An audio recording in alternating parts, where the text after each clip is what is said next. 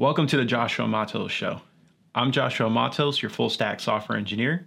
I'd like to welcome you to my very first podcast. Now, I created this podcast specifically for you, for people who are looking to get into software engineering or have some experience and would like to gain some insight from best practices or industry standards, right? So one of the reasons I created this channel is I used to think when you became a full stack software engineer that all you would be doing is coding in a dark room somewhere. And the reality is you're involved in so much more as a software engineer. You're involved in DevSecOps, you're involved in discovery and framing, scoping, you're providing insight to a balanced team. So what does that mean? Well, a lot of agile or modern organizations that practice XP have a balanced team. So usually on a balanced team, you'll have a product manager, you'll have UI, UX, that's your user experience designer on your team, and then you'll have several devs on the team. And the product manager is really responsible for kind of the overall direction of the team, prioritizing stories. The designer is really trying to nail down what the user would like from the application. And you as a software engineer, you're doing a lot more than just coding. You're offering your insights, you're giving feedback, you're letting them know what's feasible. And so in order to be a successful software engineer, you have to know how to code, you have to know about architecture, and you have to know how to work within a balanced team. And that's really what this podcast is about, to not only educate you on full stack development, but to give you insight on how your life will be as a software engineer. And if you already are a software engineer, hopefully you'll gain some insights that you perhaps didn't know. So you may be wondering, what exactly is a full stack software engineer? How does it differ from other engineers? Well, the obvious answer is that you work on the front end. So that's going to be technologies such as React, Angular, JavaScript, HTML, CSS. So you'll also be working on the back end. So that means you'll be working on Spring Boot, Golang, and other back end languages. But there's a little bit more to it. You'll also be working with SQL, Kafka, other technologies, Kubernetes. You'll have to have an understanding of things beyond the front end and back end. You also have to know how these systems interconnect. So hopefully I can answer some of these questions for you so that you understand exactly what it is that you need to do to prepare for your first software engineering interview. Or maybe you're looking for a promotion within your company and you want to provide some insights and some value to them. And I'll be trying to answer those questions for you throughout this podcast and in later episodes. So with that, this podcast is about providing value. And in this segment, it's the questions and answered segment. And here, any questions from the audience, I'll try to answer, give you some insights, and try to give you some value.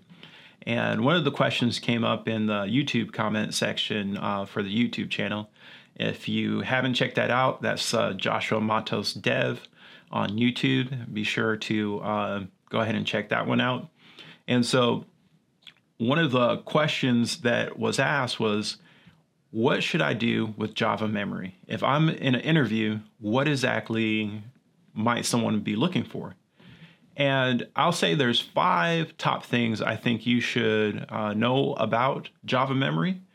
And, maybe later on I'll throw up for those of you who are interested, I'll throw a YouTube video up so you can check that out. And so the very first thing you should know about Java memory is how it works in the stack, right?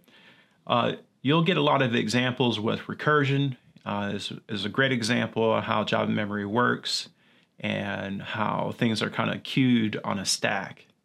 And another thing to know about Java memory is kind of its cycle. So you have something called Eden memory, you'll have garbage collection, these type of things, right? Another great thing to know about Java memory is what if something happens wrong, right? So you have out of memory, you'll have a Stack Overflow, and you'll have memory leaks. So you might get asked in an interview, hey, when does a memory leak happen? So try to look for some examples on when a memory leak would happen and how you would go about fixing it.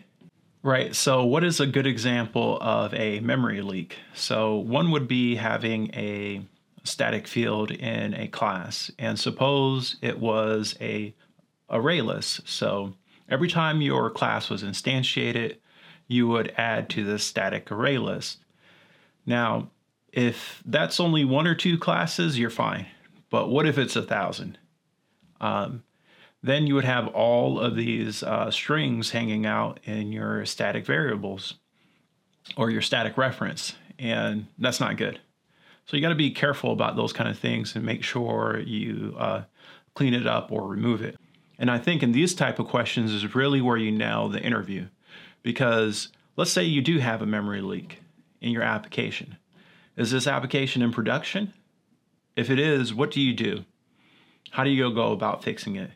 Do you talk to your product manager? Do you talk to your senior engineer on the team and get his insights? How do you prioritize that? So there's all these other questions and insights that you can answer to the person interviewing you to let them know that you really have a grasp not only on the technology, but how to work on a balanced team. So it's really important.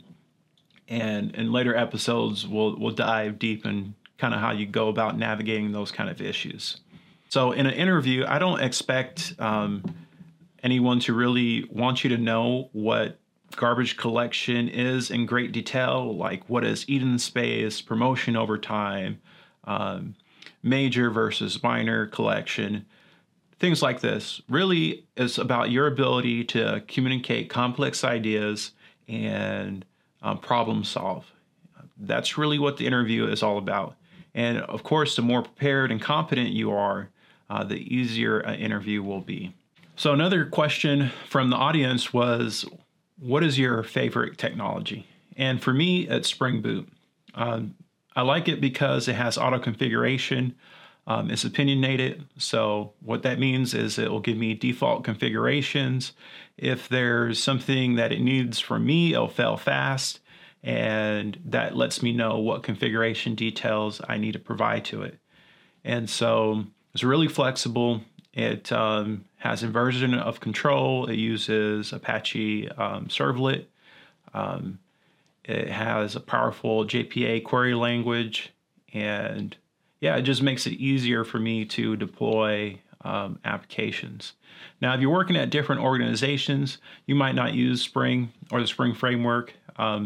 Google has Golang, heavy on Python. They definitely use Java.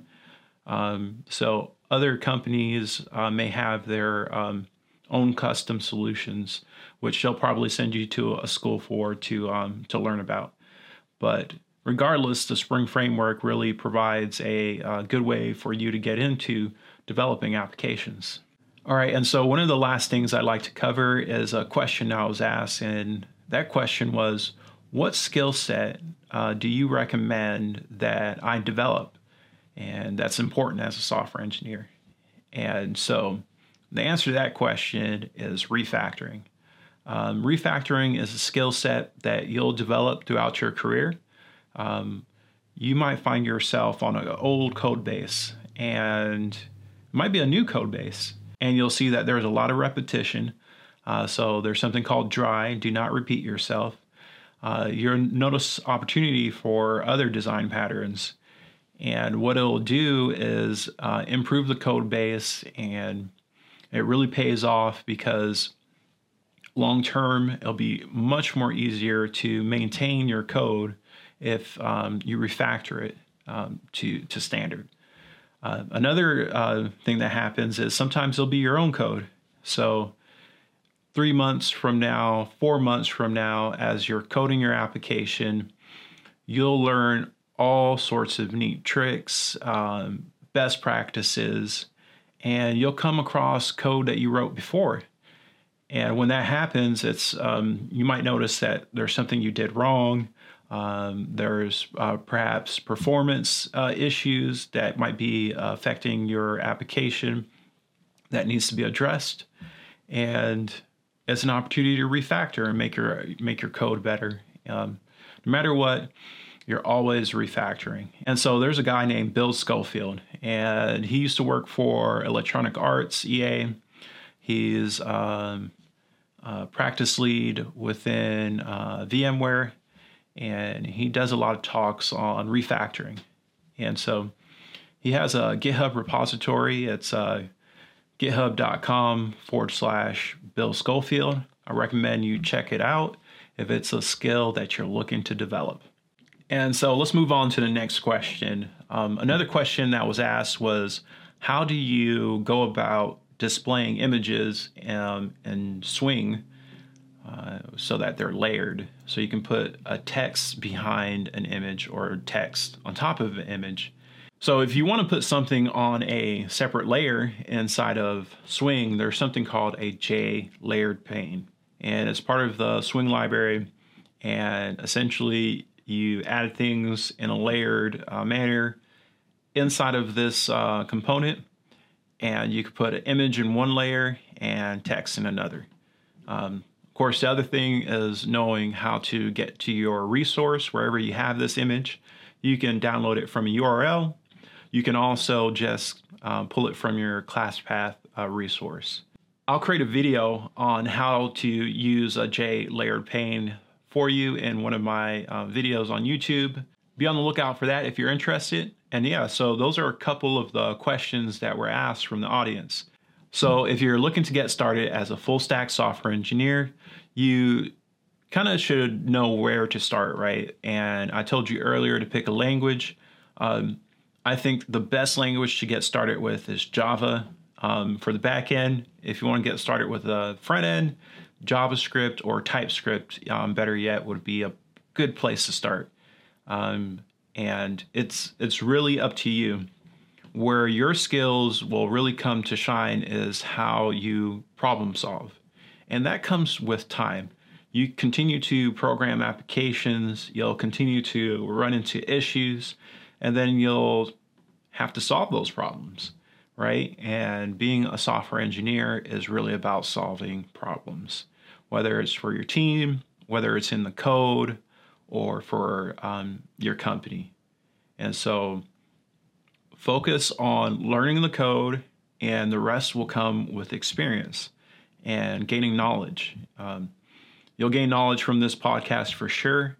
So be on the lookout for other episodes that I'll release. Hey, thanks for sticking around. That's the very first episode of the Joshua Matos Show. Be on the lookout for next episodes where I'll try to answer more questions about best practices and things about Spring Boot, TypeScript, and other technologies. Be on the lookout for other episodes where I'll have guests on, and hopefully we'll provide some value to you and try to answer some interesting questions from the YouTube channel comments that you guys leave behind. I'll see you on the next one.